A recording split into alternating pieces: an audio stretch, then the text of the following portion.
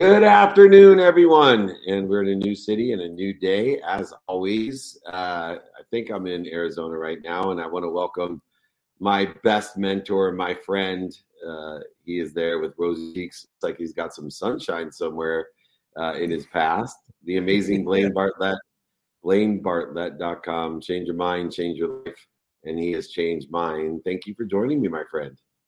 That's absolutely my pleasure. I wouldn't miss this for the world. You know that. I know. And Best is he's a subject matter expert in an area that you and I are always seeking more knowledge and perspective on as far as growing business. He is a world-renowned consultant and author. He wrote a book, Blaine, called The Growth Leader. And interesting enough, he talks about two of my favorite things, the top and the bottom lines. And in there, Scott Edinger has walked the walk and talked the talk for many years. As such, we wanted to have him on. Welcome, Scott Edinger. Thanks so much for having me. I'm excited to be here.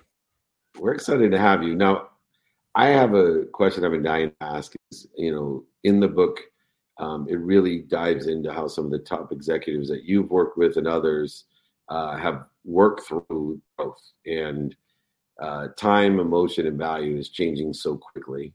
It's always changing, but it's changing so quickly. Right. There has to be some common denominators. For me, one of those that was ringing true as we read the book, it was timing risk tolerance as a leader.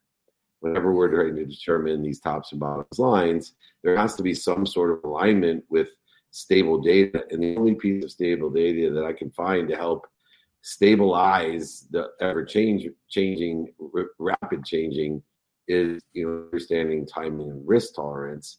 Where does that interplay in growth leadership when you're creating a strategy for the top and bottom line? Well, nothing offsets the fear and of risk and increases risk tolerance like building a healthy and predictable revenue stream. So the primary focus in the growth leader is how do you as a leader drive the top and bottom line? I think one of the things that a lot of the more financially focused leaders tend to forget is that in an effort to focus on the bottom line, sometimes it's easy to lose sight of the fact that the fastest and most effective path to a healthy bottom line is to have a consistent and healthy top line. You get that part of it right, it makes the job a lot easier. So much of the focus on risk tolerance is about how do you drive, create, further develop a healthy and predictable revenue stream. That's where most of the focus of the growth leader is. Yeah, free cash flow. Right. Yeah. You're one of the things that I'm interested in with the book here, and I'm just going to check my crib notes over here. Profitable growth. Have some. Oh, I've got them. I'd be lost without them.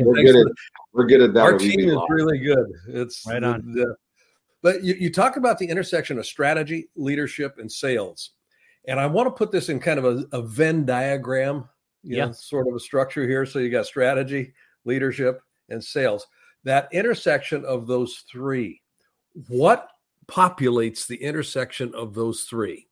Yeah. It's so easy to treat those things differently, right? You think about leadership skills and the development of leadership skills, and then crafting, formulating, executing business strategy, and then get sales out and sell. But the real power is the interplay between the three, that overlapping Venn diagram right in the center of it, right? And when a leader operates there, they use their leadership skills, of course, to inspire and motivate growth in their organization, their number one focus. Oddly, some lose sight of that, but they use their leadership to focus on that. They formulate strategies that don't forget the sales function and don't forget the fact that sales is the execution of your strategy in the market every day. So that's the short answer of what it looks like. We can go into more depth on that, but so many leaders treat those three things separately. The power is treating them together and not forgetting that sales is strategy in action. Focus your efforts there, lead and inspire there. You'll find success and growth. Yeah. And that's great. With this top line perspective, we are constantly playing with the bottom line. There's one variable that we haven't mentioned that is, for me, it's interesting today with AI, with VA, with remote working, and it's people. And, I love Walter Isaacson, and, he's done Jobs and he's done Einstein, and now he did Musk. And he really does a nice job of getting into the emotions of great leaders and growth leaders. But yet they all have varying relationships with the people that work with them. As you know, with Jobs and especially Musk, empathy for those that work with us was not one of their greater qualities. But yet I can't think of two greater growth leaders than Steve Jobs or Elon Musk, even though they get thrown out of their own companies all the time because they don't have any empathy. What does the future look like for leader with their relationships with their employees and other executives, the people that they work with? So having never worked with Steve Jobs or Elon Musk, and certainly, of course, so many of the others that Isaacson has portrayed. Or Einstein. Or Einstein, for that matter. I never got to work with him either. His favorite guy to work with him. Yeah. So but I would be willing to bet that even if they lacked empathy, even though we know they do lack plenty of empathy and lack in other places, that they fostered a powerful emotional connection with their people. There are a lot of ways to do that. And I dig into some of that in The Growth Leader, having done some research on how do you inspire and motivate, and looked at tens of thousands of leaders, and the ability to make an emotional connection. And again, there's a lot of ways to do that, is the keystone characteristic here, because it's not just about empathy, rather, and it's also not just about wild displays of emotions or excessive emotionality, group sharing or therapy or something. It's about how do you connect as people. So you can do that. I think Jobs and Musk are often portrayed as being high drive for results. Well, they understand nothing brings that team together like winning. So they're not afraid to take on big challenges, and they attract to them people who want to do that, and they connect and they galvanize support around that. So it is a way to make an emotional connection. You can do it with enthusiasm and energy. Of course, we all have that sort of vision. You can also do it with anger if you use it well. Put a pause there, like not, again, blowing up on someone and pushing them away, but rather getting behind the anger and talking about things that you're both genuinely concerned about, or that your team is frustrated about, or that this organization should be worried about, the things that drive anger. So there are a lot of ways to make that emotional connection. Empathy, of course, is incredibly powerful, but it has a lot of flavors to it. If you do it well, you lead people to growth. How about Jewish guilt? Jewish guilt, yeah. Jewish guilt. Yeah, I got plenty of that growing up. It's like we both sort of laugh about, three of us laugh about that, but it's a point of connection. It certainly moves others to action. It does. Yeah. Yeah. One real quick comment, and it's not so much a question, but it's something I want to mark out that, I hope it didn't just appear as a drive-by when you said it. Yeah. Jobs and Musk in particular here. I mean, those are archetypes. Hard driving, results. I mean, just kind of in your face sort of and I know folks that worked with Steve, know him very well. And he was exactly as he's portrayed. The caveat, though, was he was always in pursuit of this enormous objective. And if you're that kind of a person and you're trying to get people lined up against a teeny tiny little, let's get a 14% increase in our sales objective next year, you're going to piss people off. Right. You're not going to inspire them, because there's no inspiration in that incremental goal. Inspiration comes when you don't know how the hell you're going to get there. And that's the gold. Yeah. I think that's such an important perspective on it too, because it won't work for everybody, but for the people who are inspired and motivated to do that, it works for them. So that's a great way to form a connection. And again, the more approaches you can use, when I ask people, tell me about your most inspiring leader ever, one of the things I hear about often, they invested in me. They helped to coach me. They developed me. They helped me fulfill my potential. Well, that's a great way to connect with people also. You line up that along with drive for results and the ability to be energetic. Well, you start to stack these on top of each other. You've got real inspiring and motivating leadership. And you can learn more about that in The Growth Leader, strategies to drive the top and bottom lines, revealing so many situational knowledge that he's gained from being an expert in his space, a consultant, specializing with some of the biggest companies in the world and the greatest leaders that have given us the growth, not just for their companies, but for our own economy. Thank you so much, Scott. Come back and join us. We have other shows. Scott Edinger, check him out at scottedinger.com. The Growth Leader. Follow it, learn it, love it. Thanks for joining us. Thanks for having me. It was a pleasure. I'd love to come back. Anytime. Great. Love to have you. We'll get you. Thank you. Oh, thank you. All right. Love that. Oh, the man in the wings now. We have the CEO of Alliance Virtual Offices. Talk about one of the most important subject matters when it comes to business today. Frank Cottle is giving us his insight in his book, Working on the Move, talking about flexible working anytime, anywhere, which was a little peek into the future, and it looks like it's here to stay. Welcome to Office Hours, Frank Cottle. Hey, thank you very much, David. My pleasure to be here. Well, I'm dealing with the flexible working atmosphere today, and the only benefit that I have seen beyond the freedoms that are given is that the fear of having to go in the office from 9 to 5, and it really not engaged or accessible in my company. I tell them they have to share an office with Justin and come into the office from 9 to 5, and then everybody seems to pick up their productivity, especially Raluca, because she's terrified of him, right, Raluca? I'm not terrified of him, but I do enjoy working from home. Okay. Well, good. I wanted some real life feedback. Anyway, you and Blaine and I, we've been around long. I never anticipated the freedom that we're able to give. What are some of the challenges as leaders to provide the flexible working environment to keep people engaged and accessible? Well, I think the first challenge of all leadership is to kind of look back over your shoulder and make sure everybody's still there. No matter what your vision is, you do have to make sure that people are coming along with you. But most leaders in today's business world didn't say, you know what, I'm going to create a flexible workplace. Most leaders got sandbagged with the pandemic. They got sandbagged with the talent wars that started in 15, 16, 17, when employees, particularly in the tech industry, high-end programmers said, you know what? No, I'm not moving to Silicon Valley. I'm great. You want to hire me? I'm staying in Kentucky or Texas or Ho Chi Minh City, wherever it happened to be. And so the talent wars started, I think, the remote work revolution in the middle of. It's really an evolution. And a leader today really has to rethink themselves first. What are my goals and how am I going to accomplish it? And it's not about me anymore. It really isn't. It's about how you can help people to balance their work life so that they have satisfaction overall, and so that you sustain your team and your employee group. Life cycle in a customer is important. It's even more important as you're building an organization. That piece is really, I think, interesting, Frank. Life cycle.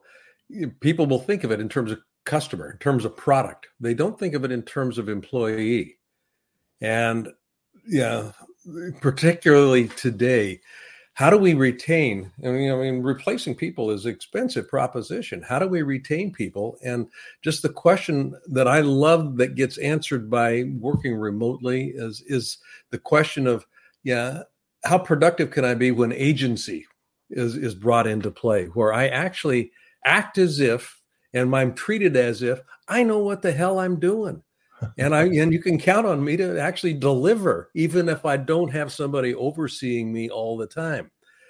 Well, that transition, can you talk a little bit about that? I think I can. First, I'll bring up an accounting perspective. I'll put on my accounting hat, which I'm not an accountant, but I'm going to put on that hat for a second. Employee life cycle. You can actually capitalize your costs of acquiring and your termination costs.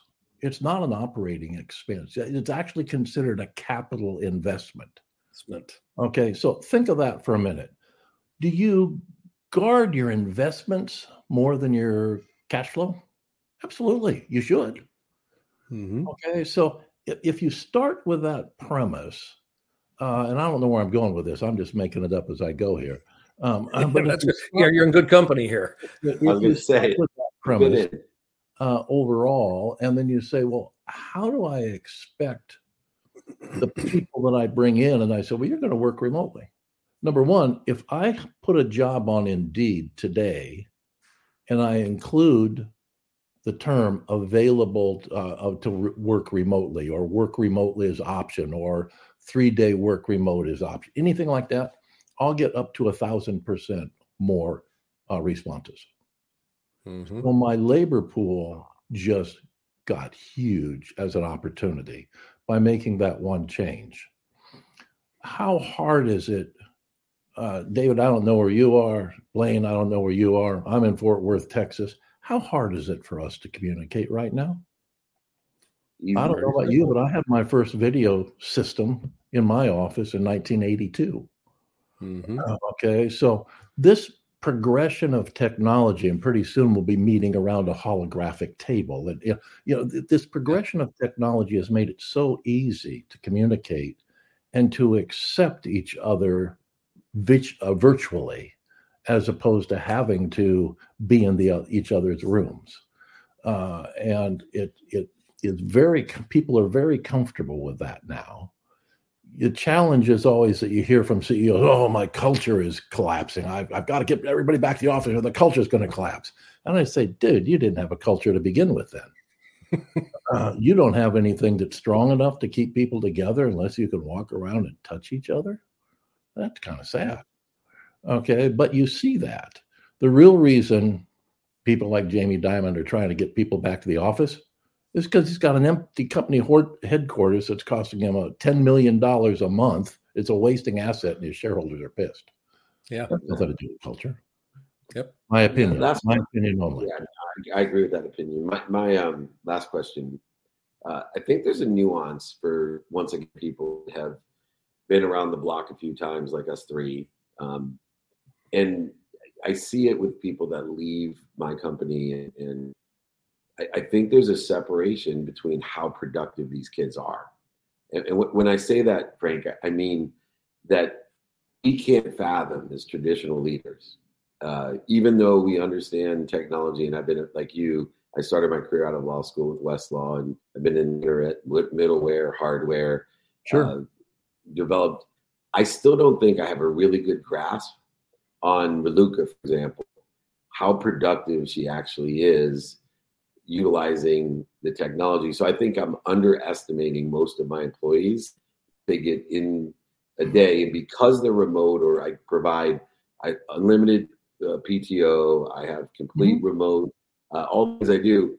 I think because they're so brilliant and such great employees, that although they get twice as much done and we're twice as profitable, half of me thinks that half of my employees could get 10 times more done if I was pushing them somehow, or I knew how the heck they were getting so much done already. Is there something here that that people are working 2-3 jobs when everybody thinks they're working time? First, and I hope this isn't too insulting, but you're an old style manager. You don't get it. You don't get it. It's all about empowerment. We talk about empowerment, but you really have to do it, not talk about it. So we have a little speech we give when somebody comes to work. And I've been in the flexible workspace industry for 43 years. So, I'm pretty comfortable with what's going on and how these things have been changing on a cyclical basis, on an economic basis.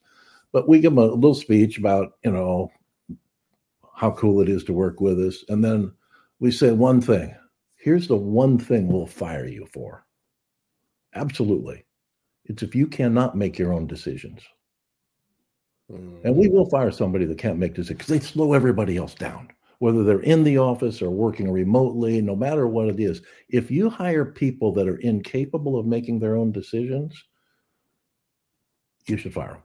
They don't belong. If you do hire people that are capable of making their own decisions, then everything you're just talking about, worrying about, doesn't matter. It just doesn't. And we find that people make those decisions, and boy, do they screw the pooch sometimes. They really mess it up. And that's part of the process of growth. How many mistakes have you all made? I know I've made more than my share. Okay? But that's part of the process of growth. And if you're there to support people when they make errors as a result of their own decisions, rather than tell them how to go about their daily job, you end up with an incredible team. And it's not a generational gap issue like a lot of companies hire. We generally hire, right now, we're in the middle of hiring. Almost everybody who hires Gen Z now. We're hiring at the very earliest stage possible. We're hiring in college interns and bringing them up into the company. And we don't ever lose anybody. Our employee life cycle per year term, well, I'll use my own executive team in this particular company, which started about 2003, the Alliance Virtual company that we're talking about. I've not lost a single executive since 2003. Yeah. My company's so my company's successful despite. Let people know. My head chief marketing officer is in Kentucky. My chief financial officer and CTO are both in Vegas. I'm in Fort Worth, Texas, and my chief administrative officer is in Monterrey, Mexico. That's why we have you here, the incredible Frank Cottle, giving us the hints on how to empower others to do the work, showing us a glimpse of the future of work and how the flexible living will allow you, as Frank does, to be on the beach, whether he's windsurfing or cycling. Which we did not get into. More productive, more accessible, and more gracious than most of the Gen Z, and of course us boomers. Thanks, Frank. We're going to have you back. I have so many questions, and thank you for helping us understand how much we can get done with gratitude from different places around the world. Incredible. Well, thank you. My pleasure. Appreciate the opportunity. Thank you, Frank. We'll circle back with you. We got a couple of different shows. That's right. We better make Frank. I love that. I still think that, as you know, empowering employees, that we cannot estimate the capability they have. I may have misquoted what I was trying to do. There's so much. I mean, you and I work with Justin, for example, my chief media officer, and the amount that he gets done in a day.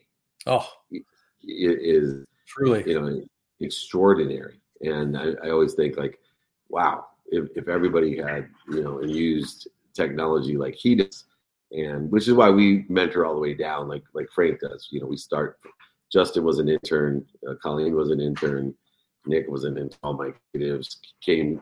Nick quit college early to come during COVID. Or didn't quit college. He graduated early. His mom graduated. Thank you. Exactly. Anyway. Speaking of the genesis of the new workforce, we have Genesis here. Genesis Emery-Foley is in the house, the founder, the CMO, the Chief Marketing Officer of Blueprint House Agency in San Francisco. Genesis. I think the connection is a little bit funny. Hi, everybody. Yeah. Hi, you're doing fine. Hi. We hear you fine. Maybe we're funny. Well, we'll give it a shot with a little bit of a delay. Digital courses and webinars are so valuable today, and so many people have a greater ability to learn at a very inexpensive way. And you don't have to spend years and years. We can take the greatest in their fields, the award-winning CMOs of the world, to teach the steps to be successful. And I always say that fastest way to get to where you want to be is find someone that's already there and ask them for directions. And you are giving amazing success tips, digital courses. You have a Blueprint agency webinar where people can learn those lessons and not have to pay the dummy tax that all of us have paid to get to where we want to be as well. How have you found the new role of education impacting our ability to advance not only our skills and our knowledge, but also our desire? Sure. I would say in the new role of education and how it's impacting our skills and future innovations and ways that we disrupt industry, competitive workplaces.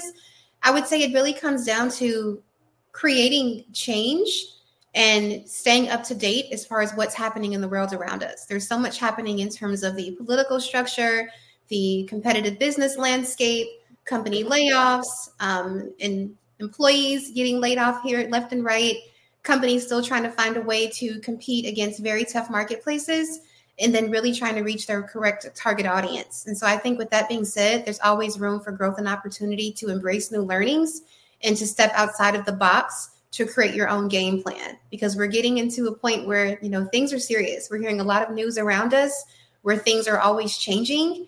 And with AI and new technology, we need to be able to stand abreast so that we can embrace that change. And so we can get ahead of it and not behind it.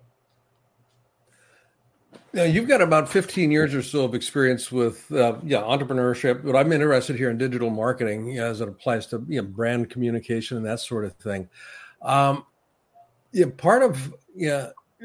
Can you describe a typical client and how you would actually work with them? I guess would be one way for me to understand a little bit better about where your specific focus is. Sure. So with my agency, The Blueprint House, we specialize in working with startups. We also service non-for-profits and some of the world's largest global corporations. Yep. But our passion is really the startup community, because I believe that that's the audience that really needs the most help, because they tend to lack that expertise when it comes to the marketing side. They have a product or service and they have this great, bright idea, but they need help bringing it to market and to create messaging around it so that their ideal customer profile understands that they can actually offer a solution. So what I do is I come in as the visionary, the orchestrator of how to build out a brand, how to communicate that brand and create a story around it, and essentially how to sell it in ways that are going to be compelling and solve a pain point so that people understand that this is something that can actually solve my challenge and bring a solution to me. And that's the hard part, really resonating and building a relationship with your audience, cultivating that relationship, nurturing leads, and keeping people back in your funnel as a loyal brand evangelist and as someone willing to tell their community the great things that your brand is doing so that they'll come back too. So I specialize in helping startups to really hone in on their sweet spot so they can competitively really rock things up in the industry against their competitors who have already done it successfully. Perfect. That's great. Thank you. And utilizing that in order to elevate a brand so that there's more options, opportunities, touches of favor, more equity. I'm starting a fund specifically, and I know I have to say this quickly because it gets misconstrued, but I am starting a fund that only men can participate in the fund, but we only fund women and women of color particularly because of the complete atrocity of, I truly believe this. If you take out Stanford graduates, I believe that less than 2% of the 73% of people on earth that are either women or of color, less than 2% that didn't go to Stanford get funded. And so part of that is having people like you that are empowering these startups in order to get them into a position that there's a quantitative value, because it's proven now. We have enough data. We've been around long enough that the better investment is in women, and particularly women of color are much better statistical success in investment, but yet we can't get any money to them. How can we utilize digital marketing to raise and elevate the brands, but also to tell the story of quantitative value to exceed what people are asking for, to get them prepared for,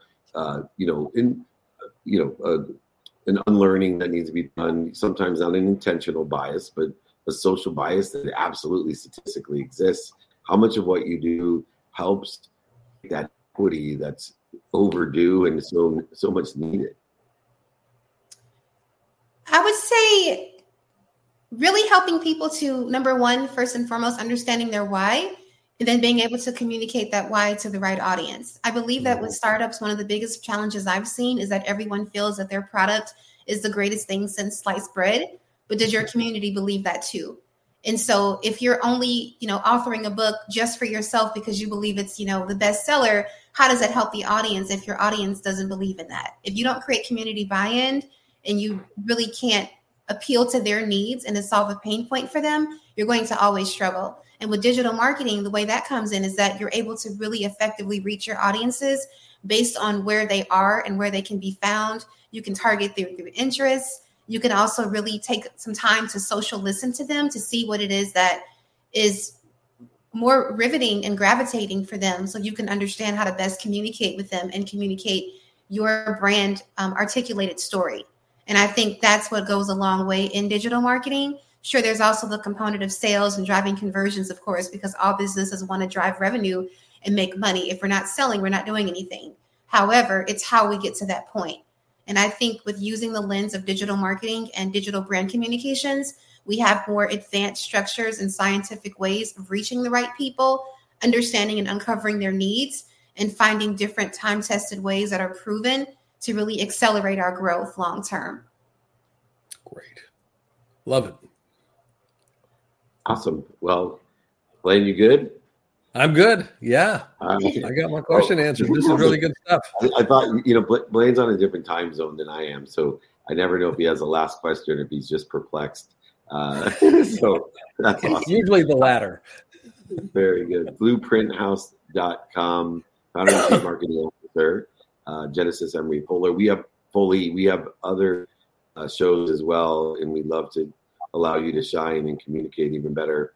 If you're looking for someone to help your startup success, give you tips, there's a webinar. Go ahead, reach out. You can't find someone better. We appreciate you joining us, and thank you so much for your time. Thank you so much. I'll talk to you soon. Thank you, Genesis. Thank you. Okay. We should have put Genesis first, don't you think? Yeah, I was just thinking about that at the beginning. Genesis. Come on, Raluca. You got to think of these things. First, you know what, Raluca, if you don't start thinking of things, I'm going to make you share an office with Justin. All right. Anyways, Nick's in the background. He's holding his breath. He's laughing so hard. My favorite part of the show. Takeaway of the day. Blaine, what's your takeaway here? Connection today. I'm going to just kind of run with connection. The connection to the, just take Genesis.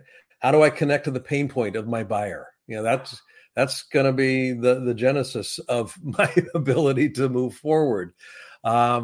Agency. People want to feel autonomous. They want to feel as if they can do something, and they've got to connect to something that allows them to generate meaning for themselves, that allows things to move forward. And then, with our first guest, just being able to just say, hey, what's the big thing out there that you could get excited about, and then let's go run for it. So, what do we connect with? It gives meaning to what we're doing and who we are. Absolutely. And, my takeaway is, although things happen so fast today, and as I study more history and, we look at, I love those Isaacson books of Jobs and Einstein and Musk. But human nature never changes. And, through these extraordinary guests, you can see how the top and the bottom line are still important as they were in history.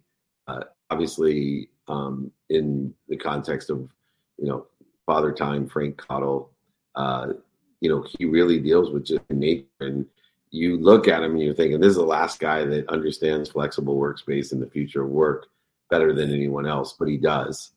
Then you have the extraordinary Genesis that understands human nature and how do we build our bench.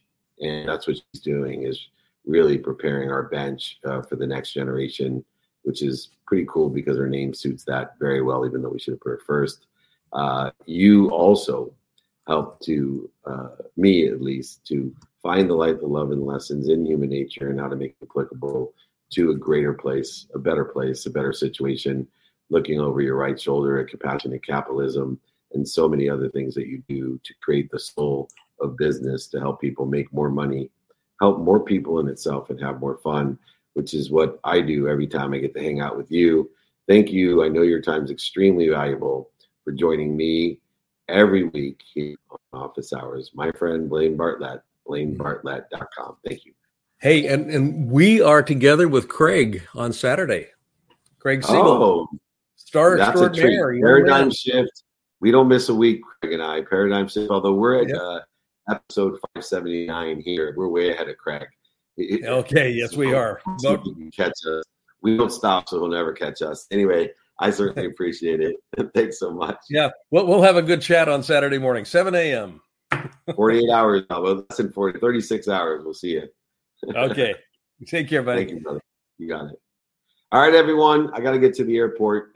We are being Orange on Saturday. Besides the paradigm shift, I'm speaking at the Quantum event there in Orange and doing a meetup there as well. So go ahead. Next week we'll be at Dropbox in San Francisco, and then the Super Bowl, and then the NBA All-Star Game. Before you know it, it'll be Christmas. Email me, david@dmeltzer.com. Text me 949-298-2905 to find out where we're going to be next. We are blessed. 200 cities in 2024, raising money for the Unstoppable Foundation. I want to thank everybody for always showing up. But most importantly, remember, be more interested than interesting. Be kind to your future self. Do good deeds. We'll see you later. Thank you, everyone.